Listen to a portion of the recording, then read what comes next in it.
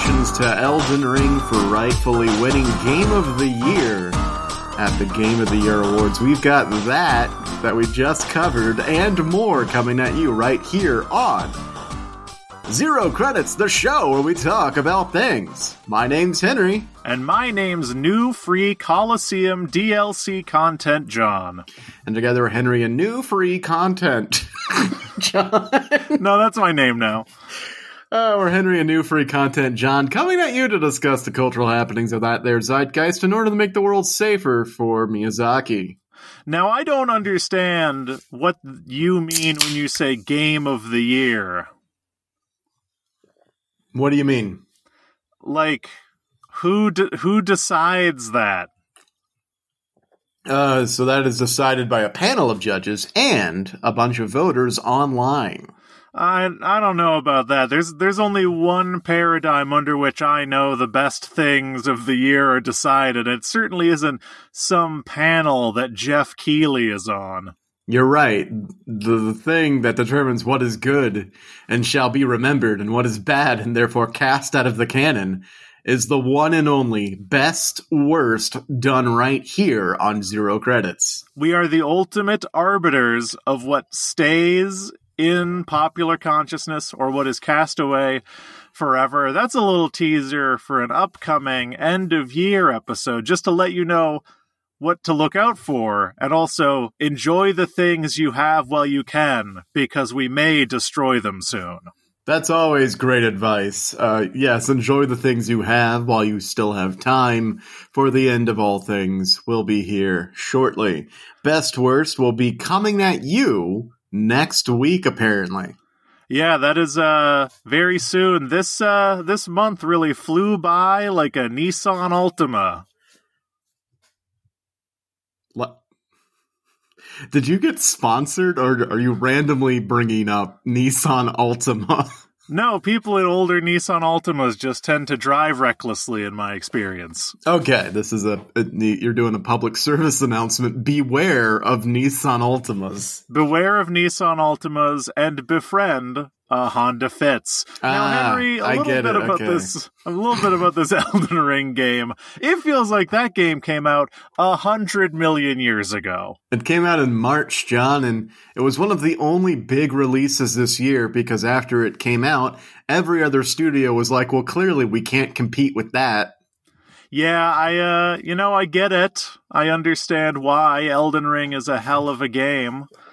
When did Days Gone come out? I'm sure other developers had a similar feeling when that game came out. Oh yeah, Days Gone. That seminal PlayStation 4? That seminal PlayStation 4 release that came out 2019. Okay, so 2 years ago, so I'm sure no other good games Check your math, out. Buddy. I'm sure nothing else came out in 2019, right? 3 years ago, buddy. It's 2022. Oh no. I'm just gonna type in Game of the Year 2019. Let's see. Okay. Sekiro Shadows Die Twice was the Game of the Year 2019, apparently. Oh, that's not Days Gone. They must have made some kind of mistake. Yeah, they probably made a mistake, because Days Gone, if it wasn't for all these woke critics in the gaming sphere, Days Gone would be more well-known. I mean, you and I are obviously in agreement about that, but I think chiefly in agreement with us is John Garvin, the writer and director of Days Gone, who said that there are 3 reasons why the open-world action-adventure game didn't receive universal praise from critics, which seems interesting. But Garvin claims that the first issue is related to bugs and frame rate.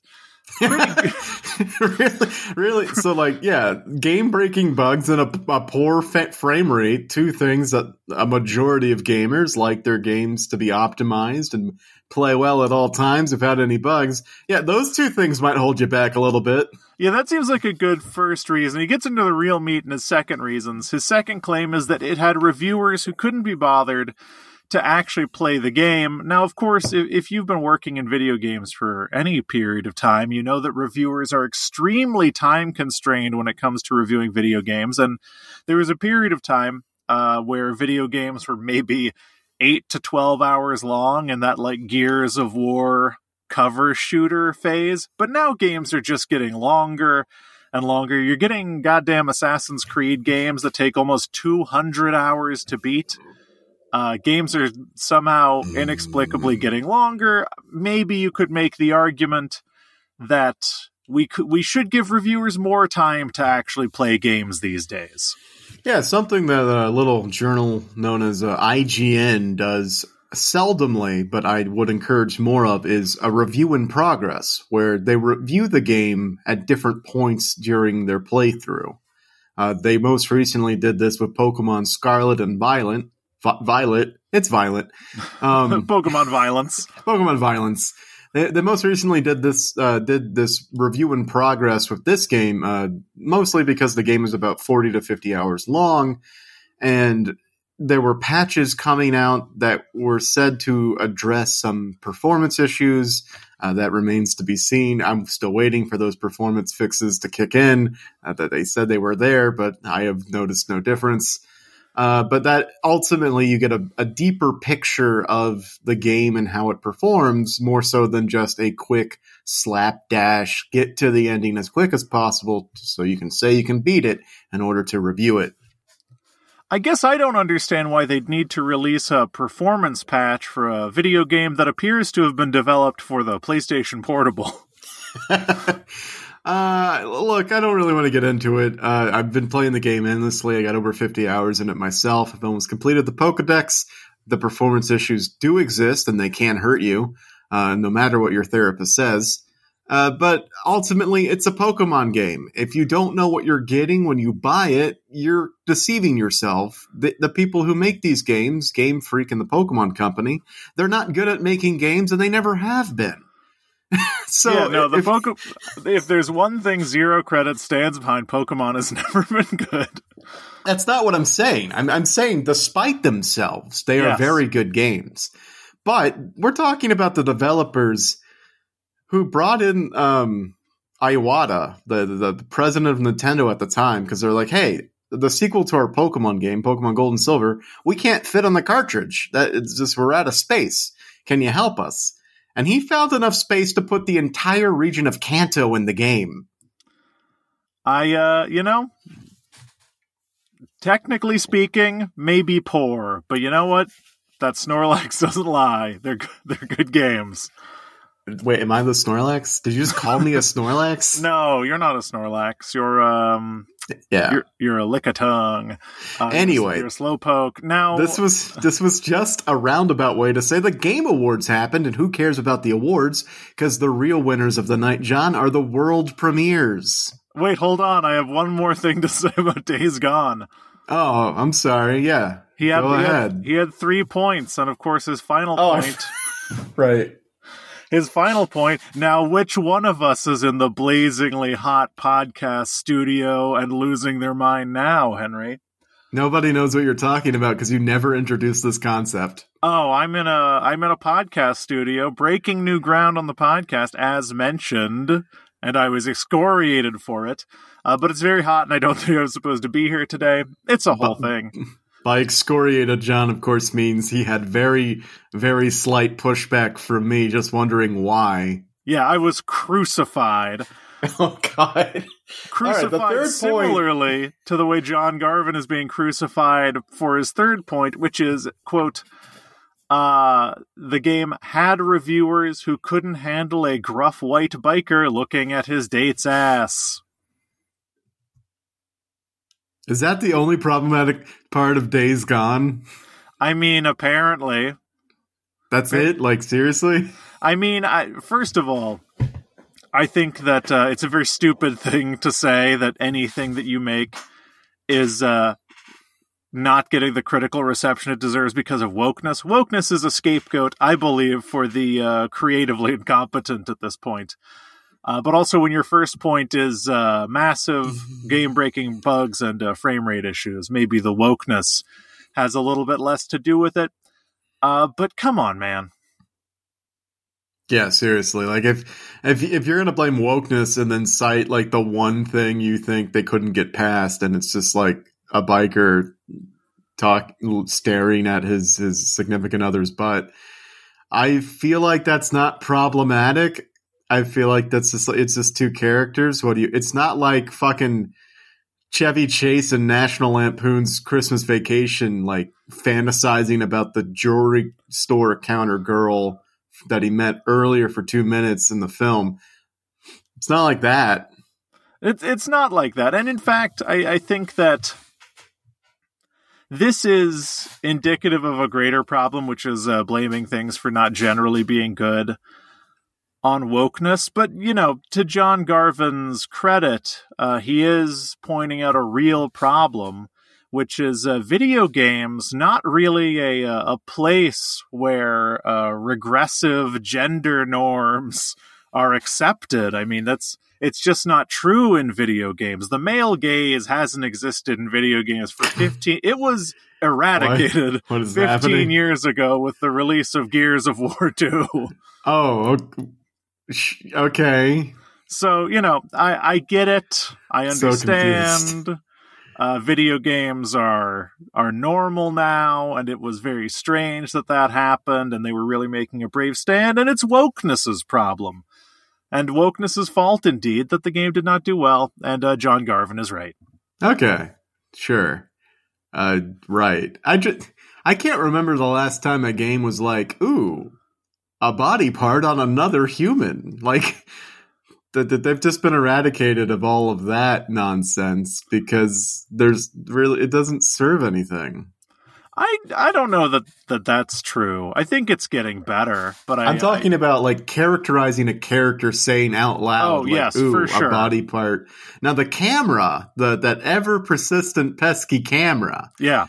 And character designs that speak maybe more so to the game developers than anything else, like individuals who design stuff. Yeah, that's all over that place. Yeah, sure. I get that. But on an in-game moment where a character is like taking in another character's body visually, I can't remember the last time that's happened personally. Yeah, we are often forced to do it by the camera. I'm just glad that BioWare fixed that pernicious bug in Mass Effect 2 with the release of the Legendary Edition. There was this weird bug where instead of the camera being focused on the character Miranda's face, it was pointed entirely at her ass for a very long time, many times. What a weird bug that was. Yeah, I'm so glad they were able to fix that with next generation technology, ray tracing, etc.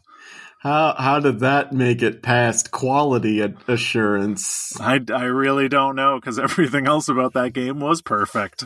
Yeah, including the oh, wait, what? No, we can't say. Oh, no, these woke critics. You're going to get killed by the woke critics. You're a gruff white biker.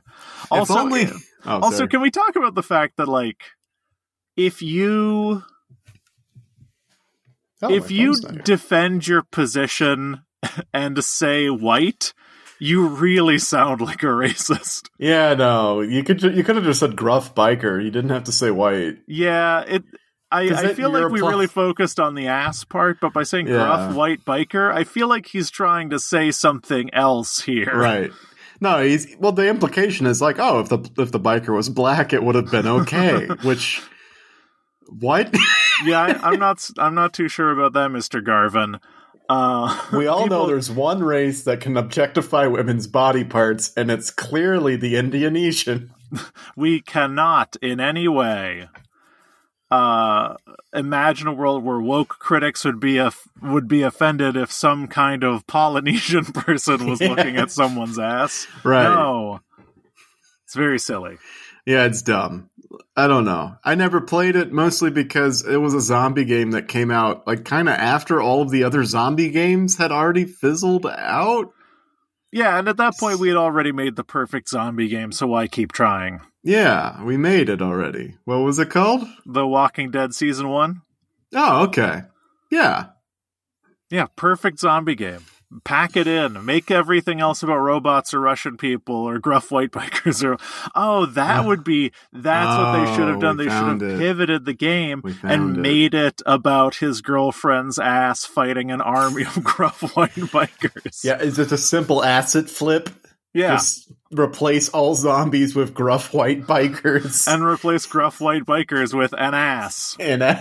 With a bug that focuses clearly on an ass. Yeah, it's just an ass holding a Remington 870 shotgun shooting gruff white bikers. There was a short-lived Adult Swim cartoon. I think it was called like Assy McGee. But yeah, the boiled hard cop who was just literally an ass. Yeah, it was.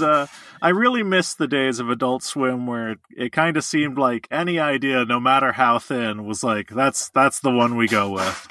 Thanks, fucking Discovery or whatever, whoever owns Adult Swim now. Yeah, you killed Harley Quinn, you fucks. Wait, no. Harley Quinn? I think that's a different thing. HBO and Discovery are merging. It's all merging. They've merged. It's over. Everything's done. Everything sucks. You were talking about the premieres, Henry. Yes, it wasn't Elden Ring's night, although it was, and it certainly wasn't God of War Ragnarok's night. No. This night belonged to the premieres, a few of which I remember. Ooh, this is hot content. Yeah, I don't have a list or any. This is all off top of the dome, John. That's indicative of a good announcement for a game. Wow. I mean, if you don't remember the game, is it worth it? Right. So, John, are you familiar with a little gaming company? They make little games. They're called Supergiant. Oh, Supergiant? Yeah. Are you familiar with them? I believe they made Transistor. They made the hit game Transistor? That's really all I know them from. Not from anything else that was meteorically popular within the last 2 years.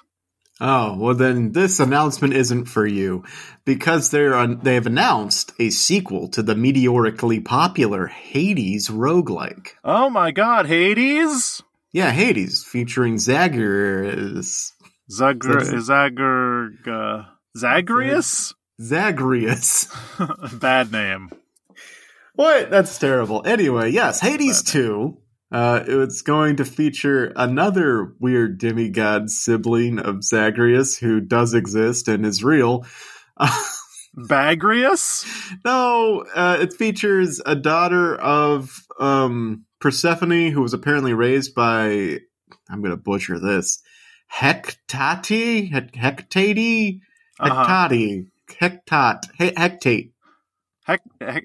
Let's go with Hecate. Hecate.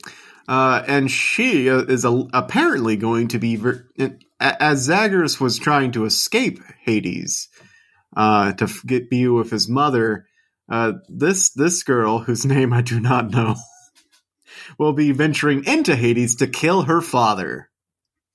Wait, you mean Hecate? Hecate! Yes, Hecate. Okay, so that's cool. Her father is the Titan Kronos. Ooh, I love a Kronos. Yeah, so it's going to be fun. It's a flip of the original premise. It looks like it's going to have all the boons and the cool weapons and combos that the first game had, while flipping the script and having you go down instead of up. Does it have fun Dionysus who shows up and he's like, here's a wine? I played this game maybe a year ago. I don't remember much about it. Wine. Here's the wine. I'm Dionysus. All I've seen so far is Apollo.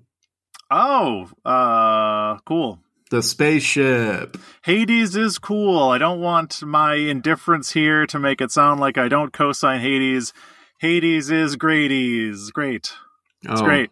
God, they do not need your endorsement. Hades is greaties. They're actually sending a letter right now. Please stop endorsing us. Oh, I got a C&D. Cease and die? Jeez. That seems rude. All right, well, so if you're not moved by Hades 2, maybe you'll be moved by this next announcement, John, because a little company, I think you've heard of them, called From Software. Oh, the makers of Kingsfield and Sekiro and Armored Core. Yes, they announced a new sequel in a long-standing franchise of theirs that hasn't received a game in quite some time. Wait, is it Armored Core? John, are you familiar with the concept of a mech? Oh my god, if it is genuinely an Armored Core game, I'm actually really excited. Are you able to count greater than 5, John? Let's see. 1, 2. I'm not sure. Okay. Then this next title might be hard for you to pronounce because it's Armored Core 6. Oh my god. Are you serious? I love Armored Core. I am not joking with you. It's called something like The Fires of the Rubicon? Sounds about right. Yeah. Armored Core 6 was announced, and it's releasing sometime next year. I am so on board. Man, I think the last Armored Core game came out before FromSoft was like a household name. It did. And I would be so stoked if people get into Armored Core now and it actually got some level of like mainstream attention. It would be, man, all those old speed runs of Armored Core 3 and Armored Core 4 where people would put all the jets on one side of their mech's body to make it spin around so fast it could clip through things. Amazing. Perfect. No notes. Armored Core is the best. That sounds amazing, yeah. Yeah, so the last Armored Core game, if you can believe it or not, came out like before Demon's Souls existed. Sounds about right, honestly. Yeah, they went through a whole other genre of game, created a genre onto itself, the Souls-like. Created arguably the most popular game series in modern history. Pokemon. They created Pokemon, of course. Yeah, no, they created the Souls-like genre, and that has caused like a lot of spin-offs, and they perfected the genre, and Elden Ring and Bloodborne also perfected the genre years before. And now they're going to go back to their little mech game, their little side project. It's kind of cute. I am genuinely very excited for this. I do gotta tell you that I am not looking forward to the because if this came out pre-Demon's Souls, there are probably people out there reviewing these video games who were like 8 the last time one of these games came out. Right? Yeah, I would guess. Let's see. Armored Core 5 came out in 2012. Okay, so 10 years ago. So maybe they were somewhere between 8 to 12 and they're in their early 20s and are writing for video game publications. That seems unlikely.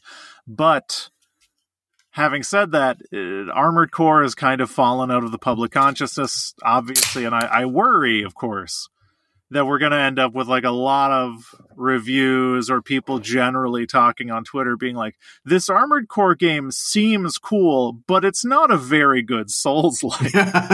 No, this is going to be fantastic because Elden Ring was like the hypest, biggest released game of 2022. And we saw an influx of, I don't want to call them normies, so I'll call them normies, coming to a Souls-like game and complaining that they couldn't defeat the first boss because it was too hard, and so they put the game down and called it bad.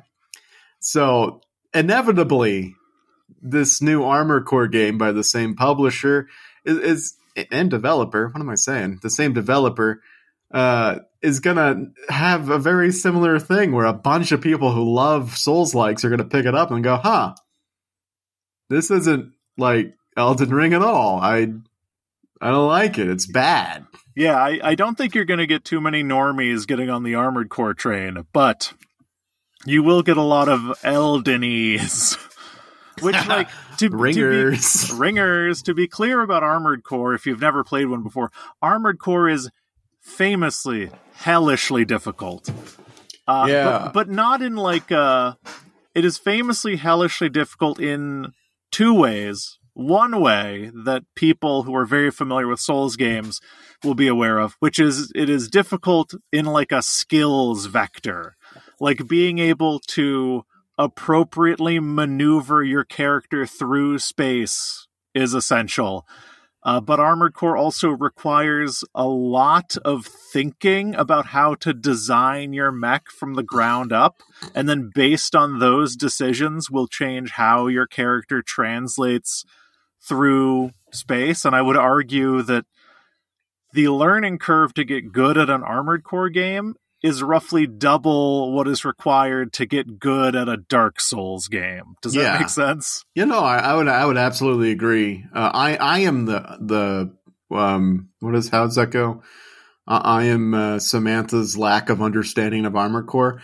I don't understand it at all, but I would agree because, it looks like it's a completely different system of mechanics and like mech building, something you don't have to worry about because you're just a human and mostly the Souls game. So like everyone understands walking because we can walk, but I've never designed a mech before, so that would be a completely new concept that I have no patience for. I'm going to skip it.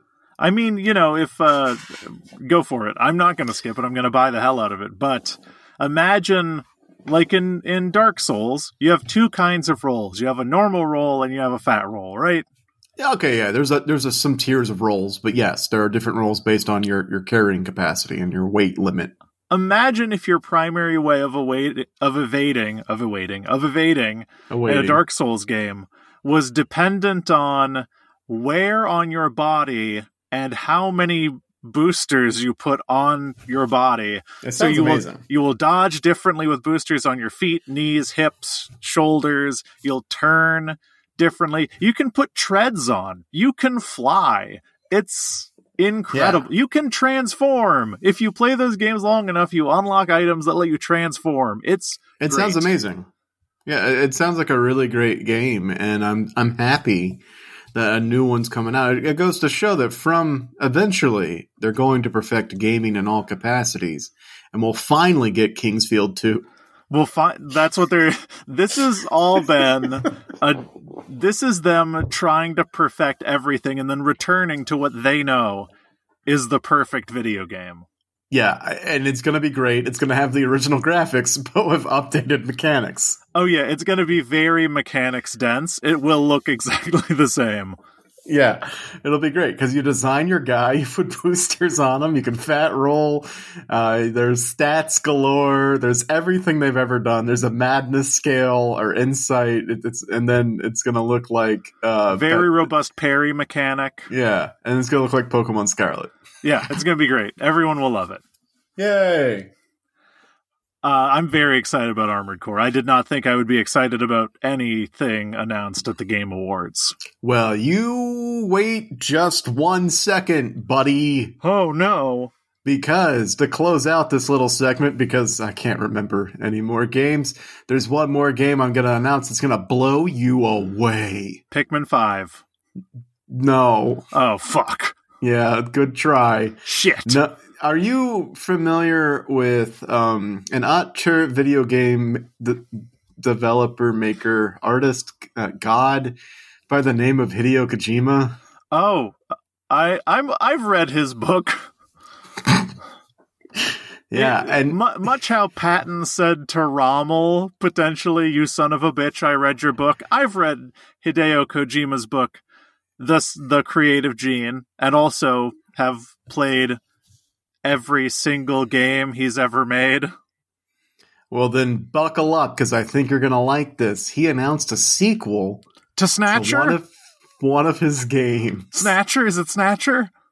Now, some people have a problem with some of Hideo Kojima's games. Boktai? Is it a sequel to Boktai? They think maybe the cutscenes are too long. Maybe there's too many movie stars in them.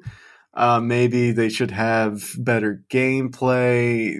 All of this. Police Knots. It's a sequel to Police Knots. All of this to say a sequel to Death Stranding. Zone of the Enders. Zone of the Enders. Is it Zone of the Enders 3?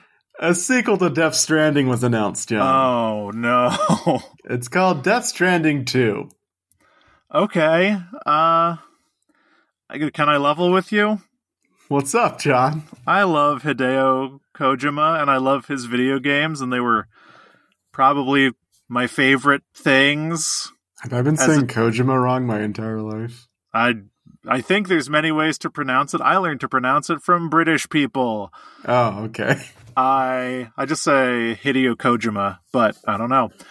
I have no idea. But I love him.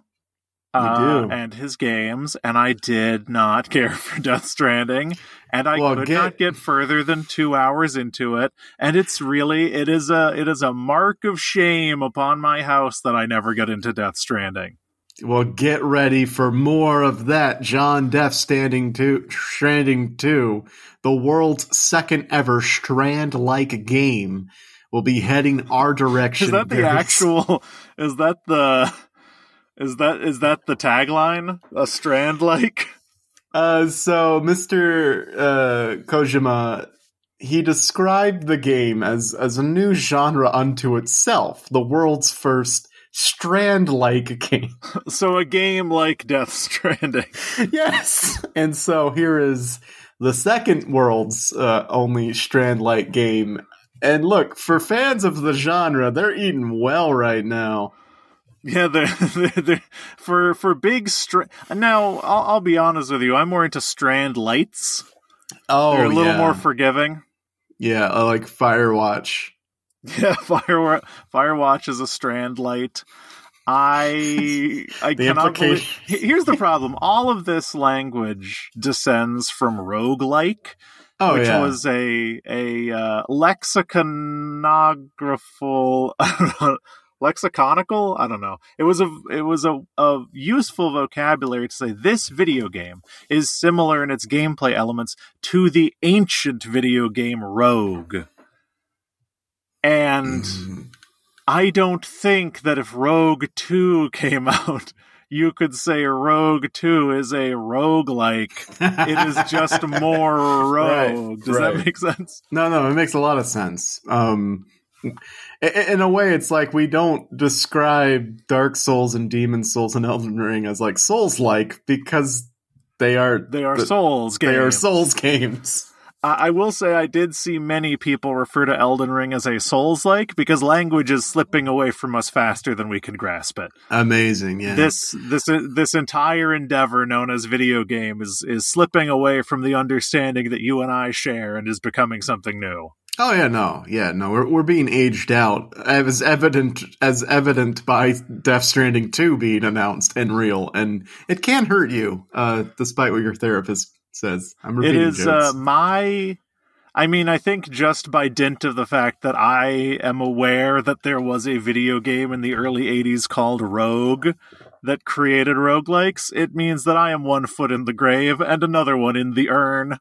I mean, what's crazy is that the term came decades after the game. Nobody who likes roguelikes likes Rogue. No, Rogue is a terrible game. I think roguelike was first used. I'm totally going to get this wrong, but I think it was first used to describe like NetHack. Could be. You remember NetHack? No. You don't remember NetHack? Rocks fall, everyone dies, or whatever? Is that where that's from? I thought that was from Star Trek. I mean, you of course remember Dungeon Crawl Stone Soup. No. Angband? Okay, this is... Ancient Domains of Madness? Caves of Cud? I am exceeding your knowledge faster and faster. Tales of Maj'Al? I don't know any of these, buddy. I'm sorry. Clearly you know Dwarf Fortress. Dwarf Fortress is a thing that exists. Yeah, one of the best video games ever made. It just came out on Steam. You should support Taran Adams. He and his brother went through a very hard time, and you should support Dwarf Fortress. I don't know. It sounds very heavy. It's better now. Anyway, the second strand, remaster Rogue, you cowards. Remaster. What if that is what FromSoft has been trying to do this whole time? Yeah, they're like, look, we've just been trying to make Rogue this entire time. They made Kingsfield because they were genuinely trying to recreate the magic of like Rogue and the first-person dungeon crawl games of the mid to early 80s. And they've just been trying to make a sequel to Rogue, and when everyone's like, oh, it's a Souls-like, they're like, you fools, you don't even understand. You don't know. There's a bug in our games where when you die, you get resurrected instead of just returned to the title screen, and we don't know how to fix it. We don't know how to fix it. We got rid of the butt bug, but that plagues every video game. Yeah, we have not fixed the part where the game just ends forever. Also, all of our maps are supposed to be randomized, but there's another bug we can't fix that keeps them static, and it's very... Look, we just want to make Rogue, but we got all these bugs. Probably the weirdest bug is our game is supposed to be ASCII and run in the terminal. That is probably the weirdest bug, is no matter how many times we make this ASCII-based game that runs purely in the terminal, it comes out with, like, ray tracing. Beautiful graphics, fully rendered map. It's just a weird... I think it's one line of code that's doing all of that. We just can't figure out what it is. There must be, like, 4,000 lines of code in there, and we don't know which one is We don't know which one is doing all of the graphical uplifting that people... And, like, it's weird because, like, when Days Gone came out, they had bugs in their game and everyone hated it. Our game is full of bugs and they love it. And we're just not going to say anything. You know, the Game Freak and FromSoft, two companies that really don't understand how to make games. Yep. They just keep making them ASCII games. And they just keep coming out great. And yeah, that's where John Oliver... What was the guy's name from Days Gone? John Garvin. That's where John Garvin misunderstood. He heard game. He's like, oh, develop. And like, no, ASCII. He's like, I get it. The ass is the key. The ass is key to the experience. Develop. For all of those listening, John, how do you spell ASCII? ASCII. And what is that for people who don't know? I mean, usually when you say an ASCII game, you mean a game that is made up entirely of ASCII characters, which is to say, like, letters, numbers, symbols. Lord, what does ASCII stand for? American Standard Code for Information Interchange, I think. Okay, cool. Yeah. Yeah. Essentially, it's a matrix of symbols that makes up everything that can be displayed on a screen. That gets complicated with, like, Unicode or whatever. But essentially, text-based game that is not that's not prose. It's not literal text, like you're an A and you move around in a field of bees or whatever. Okay, yeah. With that understanding, dear fam, now you can go back and listen to all the jokes we were making with full understanding and knowledge. And please remember that I'm 33 years old. No matter what occurs, remember that You're always 33? I'm very old, and I remember things that no one will ever care about ever again. Yep. So yes, those are the three standout announcements from the Game Awards. There's others that I'm sure one of us might be interested in, but I don't care to talk about it any longer. It's enough video games. It's enough. It's released as many video games as people need to play, to be honest with you. No, we need more. We need Kingsfield 2, and then we can stop. Yeah, Kingsfield 2 was the first... Wait, actually, Rogue was, I think, one of the first video games. That makes a lot of sense. If Rogue is the first, it's not, but let's say it is. If Rogue is the first, and FromSoft's Rogue 2 is the last, we can close this chapter on human history called video games. This is it. This is the finality. And then it's going to be like Endgame. They're going to still be trying to make these things. They'll make like Shang-Chi and the Legend of the Seven Elden Rings or whatever.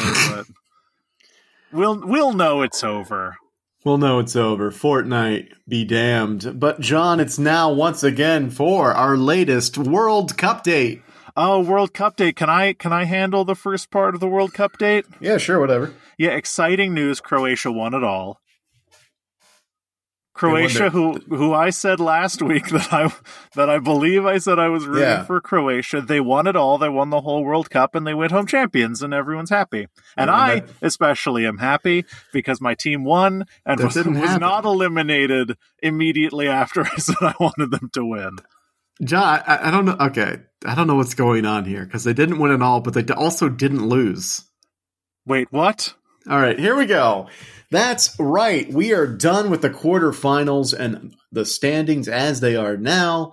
Let's see. 2 games went to penalty kick shootout after being tied at the end of full time.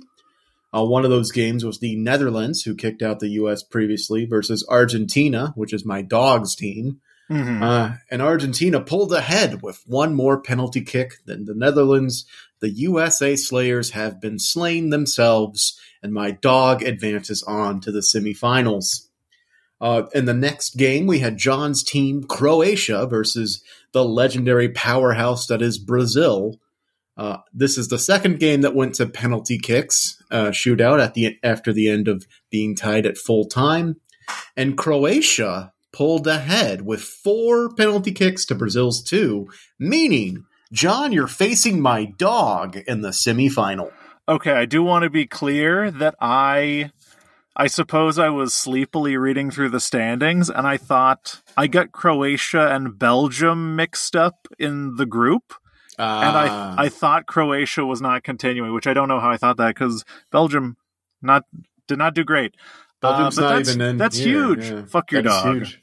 Wow. I'm sorry. Croatia will crush your dog. The developers of Serious Sam will crush your dog. What? That's mean. You're mean. Anyway, as fans will remember, I chose the bloody old Englanders of old to be my team, and what do you know? France eliminated them quite easily. Yes. So, bully. Finally solving the 100 Years' War. Yes, the 100 Years' War is over. Turns out France won. I don't know if that changes history, but it sure changed the outcome of me having to pick a new team to follow. I know that we did do a flip-flop in the middle, which I think is pretty unusual for World Cup dates. But I think this is the furthest I've gone by making a joke. Yeah, it's pretty great. It's pretty awesome. And then the last semifinal match was Morocco versus Portugal, and it looks like Morocco has fought another day under the sun, because in the semifinal match, we've got France v. Morocco. I don't know what do you say? What do you say? Yeah, I don't have enough historical context to make any kinds of jokes about that, unfortunately. I know functionally nothing about Morocco. It is a big gap in my personal knowledge. So we've got 1 week left in the World Cup, John. Next Tuesday, Argentina will face off via Croatia to determine who will be in the final. And then the Wednesday after that, France faces off via Morocco, and to supply the other side of that final, which will be played on Sunday at 9 a.m. So the next time we update y'all, it'll all be over. Wow, it's a whole week from now? I mean, it's all next week. It's all this upcoming week. Oh, I see, yes. That'll be fun. Yeah. So when you tune in for the best worst, we'll also have the World Cup results, which you'll already know because they'll be everywhere. And you will know if it was the best or the worst World Cup, and if it was the worst, you'll never remember. You'll never remember. So obviously, Deli, my dog, has Argentina. John, you have Croatia. Oddly enough, my mom and dad have France, leaving only Morocco for me. So I will choose Morocco to win it all, even though doing so means I don't win money. Okay, so you're Morocco, and your parents are France? Yeah, they are. Well, I know for a fact your parents don't want to be included in the podcast, so and you know that's not good radio. So let's say France is my dog. In the case where we end up dog against dog. Ooh, dog against dog would be fun. Yeah, so we got Deli representing Argentina. You, Croatia's you. France is Leo, your dog, and Morocco is me. Why are we fighting each other's dogs? Yeah, I was gonna say we do have an interesting position where our dogs are fighting each other, where our dogs are fighting the other hosts of this podcast. Yeah. Well, you wouldn't want to fight your own dog. I guess not. I guess it would. She'd win. She would definitely win. She's very fierce. She's a fierce dog. Yeah, she's very fucking fierce. Leo is not very fierce, but you know what? He has he has historically the world's greatest military. Oh. I don't know what to do with that information. Because it's France. Like, they don't have the best military now. But historically speaking, they have had the best. And he, by extension, my dog, has had the world's best military. That's pretty cool. Your dog has a military. Napoleon Bonaparte. No, Napoleon, right? That's what I should have gone with. Napoleon. Yep. So anyway, we're all excited for the World Cup, very excited for it to come to an end and to watch the games and the people who play them. Absolutely. I look forward to seeing you on the pitch. I do genuinely want to watch these last few games. Once the USA got knocked out, I really lost interest, but I need to actually watch these games. They kept being played during the workday, and I didn't have a chance to do anything other than refresh Google to see scores. Yeah, that is a bummer. Thankfully, I have somewhat easy access to a computer with a VPN where I can watch these things while I'm working. But then how am I going to do my data analysis? Oh no, my company's going to lose money because I watched a person kick a ball. Oh Amazing. No, it's so sad for them. Oh no. Anyway. All right, John. That wraps up our World Cup date. We'll see you on the pitch. I'll bring a knife. You bring a nothing. You can't bring knives, but I'll bring one anyway. Oh yeah, I'm gonna bring a Budweiser Zero. Oh, that's really dangerous. That is legal. That is legal in the country that this is taking place in. I don't know. It sounds American made. Listen, as long as it's not... Oh, wait. Budweiser Zero is no longer allowed. I'll bring a 7-year prison sentence for homosexuality. Oh, Jesus Christ. And we'll see who wins. And of course, we can't have a World Cup date without saying we are sad to hear of the passing of Grant Wahl, a soccer correspondent, an American soccer sports journalist and soccer analyst for CBS Sports, who passed away at the age of 48 while covering the World Cup in Qatar. Ooh, too young. Wow. Yes. And we will not be commenting on the alleged story from his brother that says he was killed, because I don't know enough about the story to comment on it. Oh, wow. That seems like a thing that I and maybe other people should read about later. Yeah, you should read about it. His brother is saying that he sent he sent Grant like a pride shirt to wear, and Grant wore the pride shirt, and now he's dead. But also Grant was apparently ill at the time, so he could have died of illness. And then, of course, Redditors are saying it's very easy to poison people. There's a lot going on. I just don't have enough information in front of me to really comment on it. I just want to say rest in peace, Grant. Yeah, rest in peace, Grant. It is unseemly to comment on those things, for sure. Yeah. Let's move on, John, to a little more local fare, if you don't mind. Oh, local Austin, Texas barbecue brisket?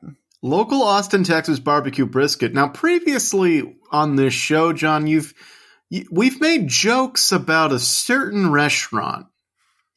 Yes, many jokes. Much hay has been made on this podcast about one, Kirby Lane Cafe. Is that what you're talking about? No, the Chili's at a certain location. The Chili's at 45th and Lamar. That is correct. So, local news station KXAN of the Austin area has now posted a deep dive into trying to figure out why this restaurant is famous on the internet. I mean, KXAN famously very plugged in. They get it. They don't make strange, inscrutable reporting about local phenomena like they don't even live here sometimes. Yes. They're with it. It's great. They're just so tech savvy that their only sources are Google reviews and Yelp reviews. I'm sorry, what? For a phenomenon that started entirely on Reddit? Yep. Oh, boy. Yep, they mention many of the restaurant's Yelp and Google reviews even mention its reputation. Beginning of a quote. After hearing about this legendary establishment for several years, I finally decided to see if it lived up to all the hype. I'm generally pretty skeptical, but let me tell you, I was pleasantly surprised to learn that the hype is well deserved. Wait, no. You do not mean to tell me that this article actually... I hope that their conclusion here is not, welp, looks like it's just a great Chili's. Here's another Google review. A ride or die Austinites' favorite queso can only be found at Chili's, along with some of the best Frosty Margs and $5 Marg of the month. Other places are often overrated by the lazy and dumb Californians who are ruining this amazing city. But Chili's is true local Austin cuisine. 5 stars! Is there no editorializing after this? Or is no one investigating this at all at KXAN? Plenty of people are questioning. In fact, they quote a tweet of someone who's trying to understand the phenomena. Here's the tweet. Could someone explain to me why the Chili's on 45th and Lamar in Austin has such a hold on everyone that's ever lived in Austin? Oh, boy. So, there's no investigating happening in this article, right? Like, they didn't actually get to the bottom of anything, right? Okay, they do get in some direction. They do eventually get to Reddit. Okay, good. Yeah, the answer appears to be clear, Reddit. though, it is the best Chili's. It's the best Austin best queso, Chili's. Best barbecue brisket. Best Chili's. It's the best restaurant in Austin. Yeah. The answer appears to be Reddit, though Redditors themselves can't seem to remember when or in which thread it began. I misread that. Its birthplace is generally agreed to be the R Austin subreddit. Well, no fucking duh. Good Jesus journalism. Christ. Great journalism. Anyone could Very tell good you job. that. No, I think it started on Red Pill. Yeah. I think it started on R Red Pill. It started on R the Donald. Yeah. Anyway. Started on the Donald, of course. Okay. So they claim that a thread 11 years ago asking, what's your favorite hidden treasure / hole in the wall restaurant in Austin? And someone replied, Chili's on 45th has the best burgers in town. Okay. Yeah. I mean, I guess you can, as a journalist, say it's just funny to say. Yeah. Yeah, man. This is terrible. What? They reached out. Nexstar reached out to the Chili's brand owner Brinker International ask if it was aware of the local internet phenomenon and had any comment. A Brinker representative said it was, quote, excited, unquote, to hear more about it and offered to communicate with local management for comment. We will update the story when we receive a response. So dumb. Oh my God. What an incompetent person wrote that. They end the whole thing with one last Yelp review. The rumors are def true. The service went dummy hard. Felt like I was at a fine dining establishment. Oh, wait, I was. That's pretty funny. Yeah. I mean, I don't know that tweet and that Yelp review is actually funny. I appreciate that the journalist here, unless they have like some severe imbalance of their humors, must know that this is for the sake of humor, right? Like, they must know that it's a joke. And assuming that they are able to identify that, their final move in the article is to attempt to strangle every last ounce of life out of the joke by reaching out to the bloodless capitalists who own fucking Chili's. Yeah. No, so, I mean, I've been on the Austin subreddit for a couple of years now. What is gallows humor? We reached out to an executioner to find out.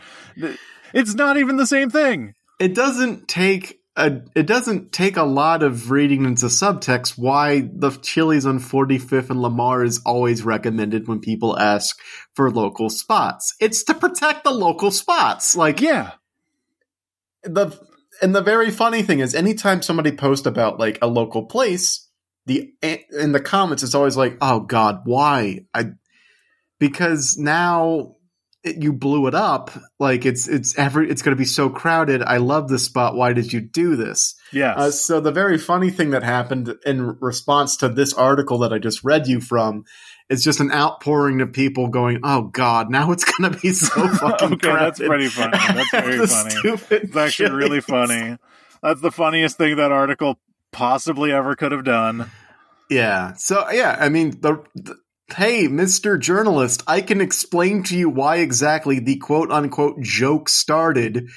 You could have asked anyone on the subreddit why the joke started. It's to protect the local places we don't want overrun with people. You could ask anyone who lives here, and like, I'm a transplant from a number of years ago, but like, you could ask anyone who even slightly gets Austin to explain it to you. Like, there was a fairly famous, now very famous restaurant that was like relatively, yeah, it was the McDonald's off of Airport. No, it was the In-N-Out off of Airport. Wow, get your fucking In-N-Out, you assholes. Fuck In-N-Out. But okay. There was a there's just generally this feeling in Austin of like, you want to protect Austin from the people who are moving here. Like, when I first moved here, I was like, well, that's kind of shitty and exclusive. And now as I live here, I realize it's largely in jest, and it's kind of the local character. Like I was saying, there was a pretty nice spot that opened up that, you know, was typically like relatively crowded because people knew it was there, and it was really good, and their yucca fries were great. And then everyone on Instagram started posting about it, and ever since, it's been so overrun that their kitchen like shuts down every night. They can't get people to staff it. Like, no one... Yeah. The experience has been completely ruined. The experience of going there is completely busted now. It's funny because Austin as a city and the establishments in Austin kind of suffer from the same problem. It's a suffer from success problem where there's just not enough support to support all of the people going to all of the Austin things all of the time. Yeah. So any sort of blowing up of spots or just highlighting things or things trending on Instagram or TikTok or whatever can spell doom for certain businesses. Not that they don't want customers. They would like to serve a certain number of customers.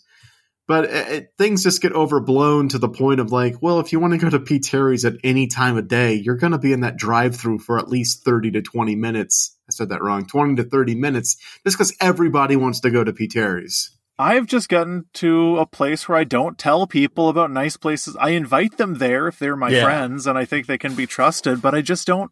I've become the asshole. I've onboarded that part of Austin culture where I don't want people to go to the places I like, because I've seen places I like get blown up and they become completely unenjoyable. And I think part of it is because the Austin transplant, for the most part, is unconsciously or consciously exploitative. Like, people move to Austin because, and it's a similar thing to when people like move to the quote unquote country or move to like Philly or Nashville or something.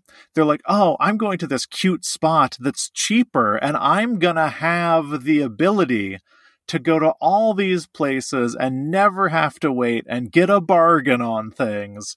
So they're constantly like hunting this ever diminishing spark of Austin specialness, so that when these goddamn hyenas see even a little bit of it, they'll snuff it out. They'll all rush towards it and they'll destroy it in an instant. And I'm so sick of it. And I never thought I would be this person. No, it's true. It's great. And in the worst ways. Like, that's why when people ask for hidden gems or local fare, we point them to the Chili's at 45th and Lamar. Because look, honestly, their margs, their frosty margs are great. And the skillet queso, ooh, to die for.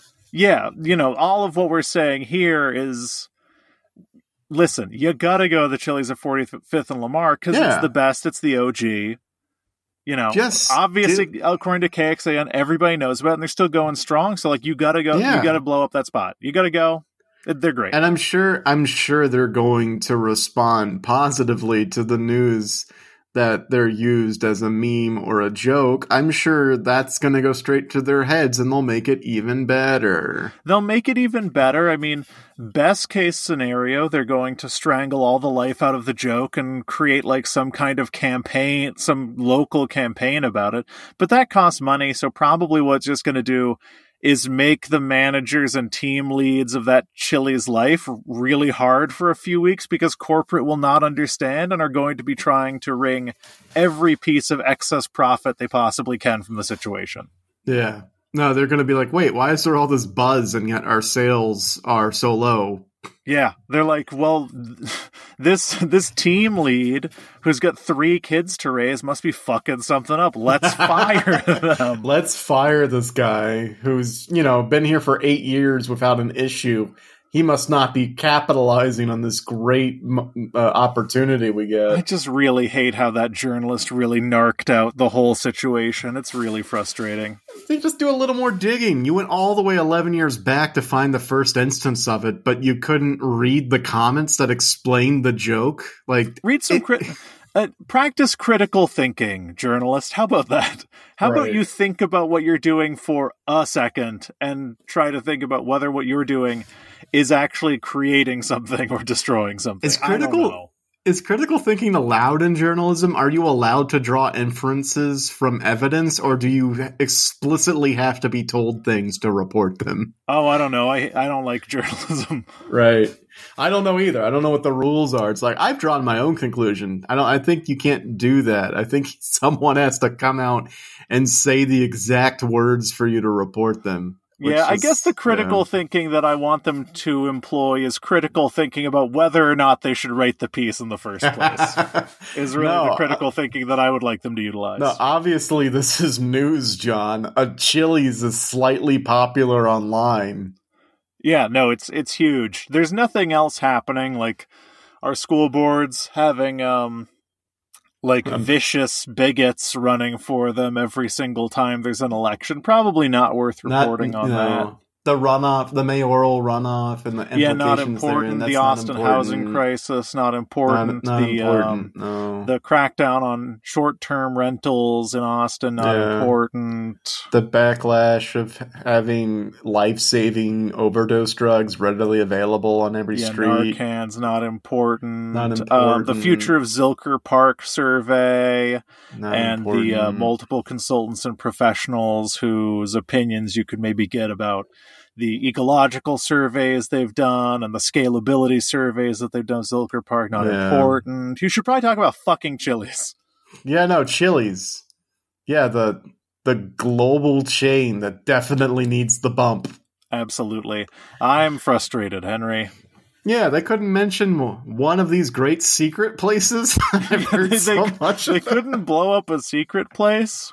They couldn't talk about Hey, no, they couldn't mention, I don't know what restaurants you guys like. I don't know. Project Pollo, I mentioned that before. You did. And you know what? People can, go for it. Project Pollo needs the money. Here's my strategy at this point, is to find a place that's resistant to this blow-up effect. I go to places that are either vegan, which cuts out 99% of the population anyway, or places that are kind of dirty or unwelcoming, but are otherwise really great places to hang out at. Because people who are trying to be exploitative and have a fun Instagrammable night really don't like to go to like a live music venue that's pretty dirty and unwelcoming. Yeah, or they'll go to like Lulu's for like a picture and then get out of there because they're like, what? Why is this Christmas bar divey? It's like, because it's a Christmas dive bar. Yeah, we'll take one picture at Lulu's and it smells like 20-year-old beer soaked into 30-year-old floors. There's no food here. We should go. Yeah, because it's a dive bar. It's a dive bar. You don't go for food. Do you guys have tapas? Anyway, that's fine. No, we're not in Spain. Does Lulu's have tapas? There's a pizza place next door that has been unopened for years. Is that does that answer your question? Does that answer your question? They're remodeling continually. I like to go to places where I'm like, it's a bar, and people are like, is there food? I'm like, well, some nights you can ask them to heat you up a DiGiorno pizza in the back. Yeah, but otherwise it's a great place to hang out, and no one has taken me up on the offer, and you know what? That place still rules. You have to be very nice, and, if you can't handle being nice and asking for them to warm up a DiGiorno pizza in the back, that's on you. Yeah, I'm sorry you wanted to pay $23 for some goat cheese prosciutto sliders or whatever. We're very elitist on this podcast, and people can't enjoy things on our watch, goddammit. I don't know. I only go to places that have already been found out and the newness is already washed off. So nobody, it's crowd. There's plenty of people, but you can usually find a table if you're patient. So that's fine. I will say that spot that I was talking about getting blown up, it's actually starting to trail off in a similar way, and it's actually really nice. Nice. If they can, it's all just a coin flip of surviving the blow up. Like if you can survive the initial pressure of that first wave, they're going to die down. They're going to go to the next thing, and then we can all go to Brutorium. Mistake. So many restaurants have that big bump, or at least ones that I've seen, and then blow up. They have the big bump, and then they scale up and hire a bunch of people and build new outdoor seating and expand the menu because they're trying to increase scalability because they imagine this huge bump will only increase. So when it goes away, their overhead's way higher. Bad things happen. This one place didn't change shit, and now that people are starting to leave, it's actually a lot better. That's great. Yeah. And I don't know. Otherwise, just find the local places that won't blow up because they're all the way out in Cedar Park. Yeah, just go to Cedar Park, go to Leander, Georgetown. Yeah. Just go to some place called Bob's Watering Silo in Leander, and I guarantee you it will never blow up. Yeah, find your and your places. All of those are getting edited out. Every single one is getting edited Please bleep them. But find those places and you'll be fine. Also, Cedar Park has a copy of nearly everything Austin has, and nobody seems to know about it. I like to call it Little Austin. It's like Little Austin. We even have a Round Rock Donuts. Bleep that. Absolutely. Every single business we mention that's not the Chili's is getting bleeped. Yep. Every single one. And for worst case scenario, you want to show somebody what Austin's all about, bring them to the Chili's at 45th and Lamar. Look, they've got $5 margs. You cannot find that anywhere else in Austin. Yeah, slam an El Presidente, get some weird pizza tortilla chips, and go to town. Yeah, get the traditional nachos. Tell them Henry sent you. Austin style, you mean? Get the Austin style traditional nachos. Tell them Henry sent you. You'll have a good time. They won't know who I am. Yeah, we guarantee. God damn it. Well, Henry. Well, John. I said the like I was going to end the episode, but I forget who's editing this week. It's you. Oh, well then I can't do the lead-in. All right, well, John, we've learned a lot today. Let's review. Elden Ring's really good. A bunch of people who make games are making more of them. The World Cup is heating up for People are woke. People are woke. Can't forget that. I guess people are woke, sure. We learned that. The World Cup is Can't look at an ass. You can't look at an ass these days. Who's doing the lead out? Me or you? Look at it. Look at it. If you want to do the lead out, just do the lead out. Oh, you can't look at an ass. The World Cup is heating up to one fiery finale that's going to be over before the time we can record again. It's going to be great. And the Chili's at 45th and Lamar is the best restaurant in Austin, and you should go there. Bring everyone you know. Tell them about it. Look, they got something called Crispers? Chicken Crispers, I think. Look, you can't beat it. Is that where they inject chicken genes into you with CRISPR? Yes. Do you want to be part chicken? Boy, do you. Come to the Chili's at 45th and Lamar. Come to the Chili's at 45th and Lamar. It's like, sorry to bother you, but with chickens. Bagok.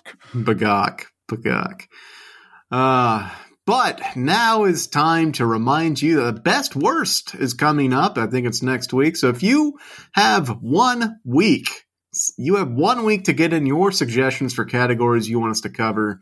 We're going to cover movie, TV, video game. Those are guaranteed. What else do you want us to talk about? We got a list. It's 1,000 years long. It can be longer. We're going to do it. We're going to pull them randomly. It's going to be a great time. That's coming to you next week. But where can you send those suggestions? Well, let me tell you. You can tweet at us on Elon Musk's Twitter, TM, at ZCPCWHJ on Elon Musk's Twitter.com. We're also on Hive Social, but I have not checked that in weeks. The app is very slow. I am sorry. I apologize to the people who work at Hive Social. We're also on Facebook because, hey, look, if you're going to be on Twitter, you might as well be on Facebook. So find us on Facebook and leave suggestions for the best, worst categories.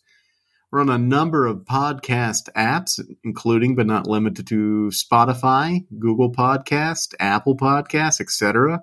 If you find us on those podcast apps, please leave me a rating and review to let more people know about how we cover good shit. My dog is asleep and barking in her dreams, so I'm distracted. Here we go. Where am I? Yes, the most important thing you can do is let people know about the podcast in your personal daily life. So just tell them about it using that mouth of yours. Tell a friend or an enemy about the podcast, and they might tell more people. The most important thing you can say is, hey, look, Zero Credits is a show where two people just talk about stuff that's going on. That's all we are, and that's all we need you to do. Word of the mouth is the only way we can survive.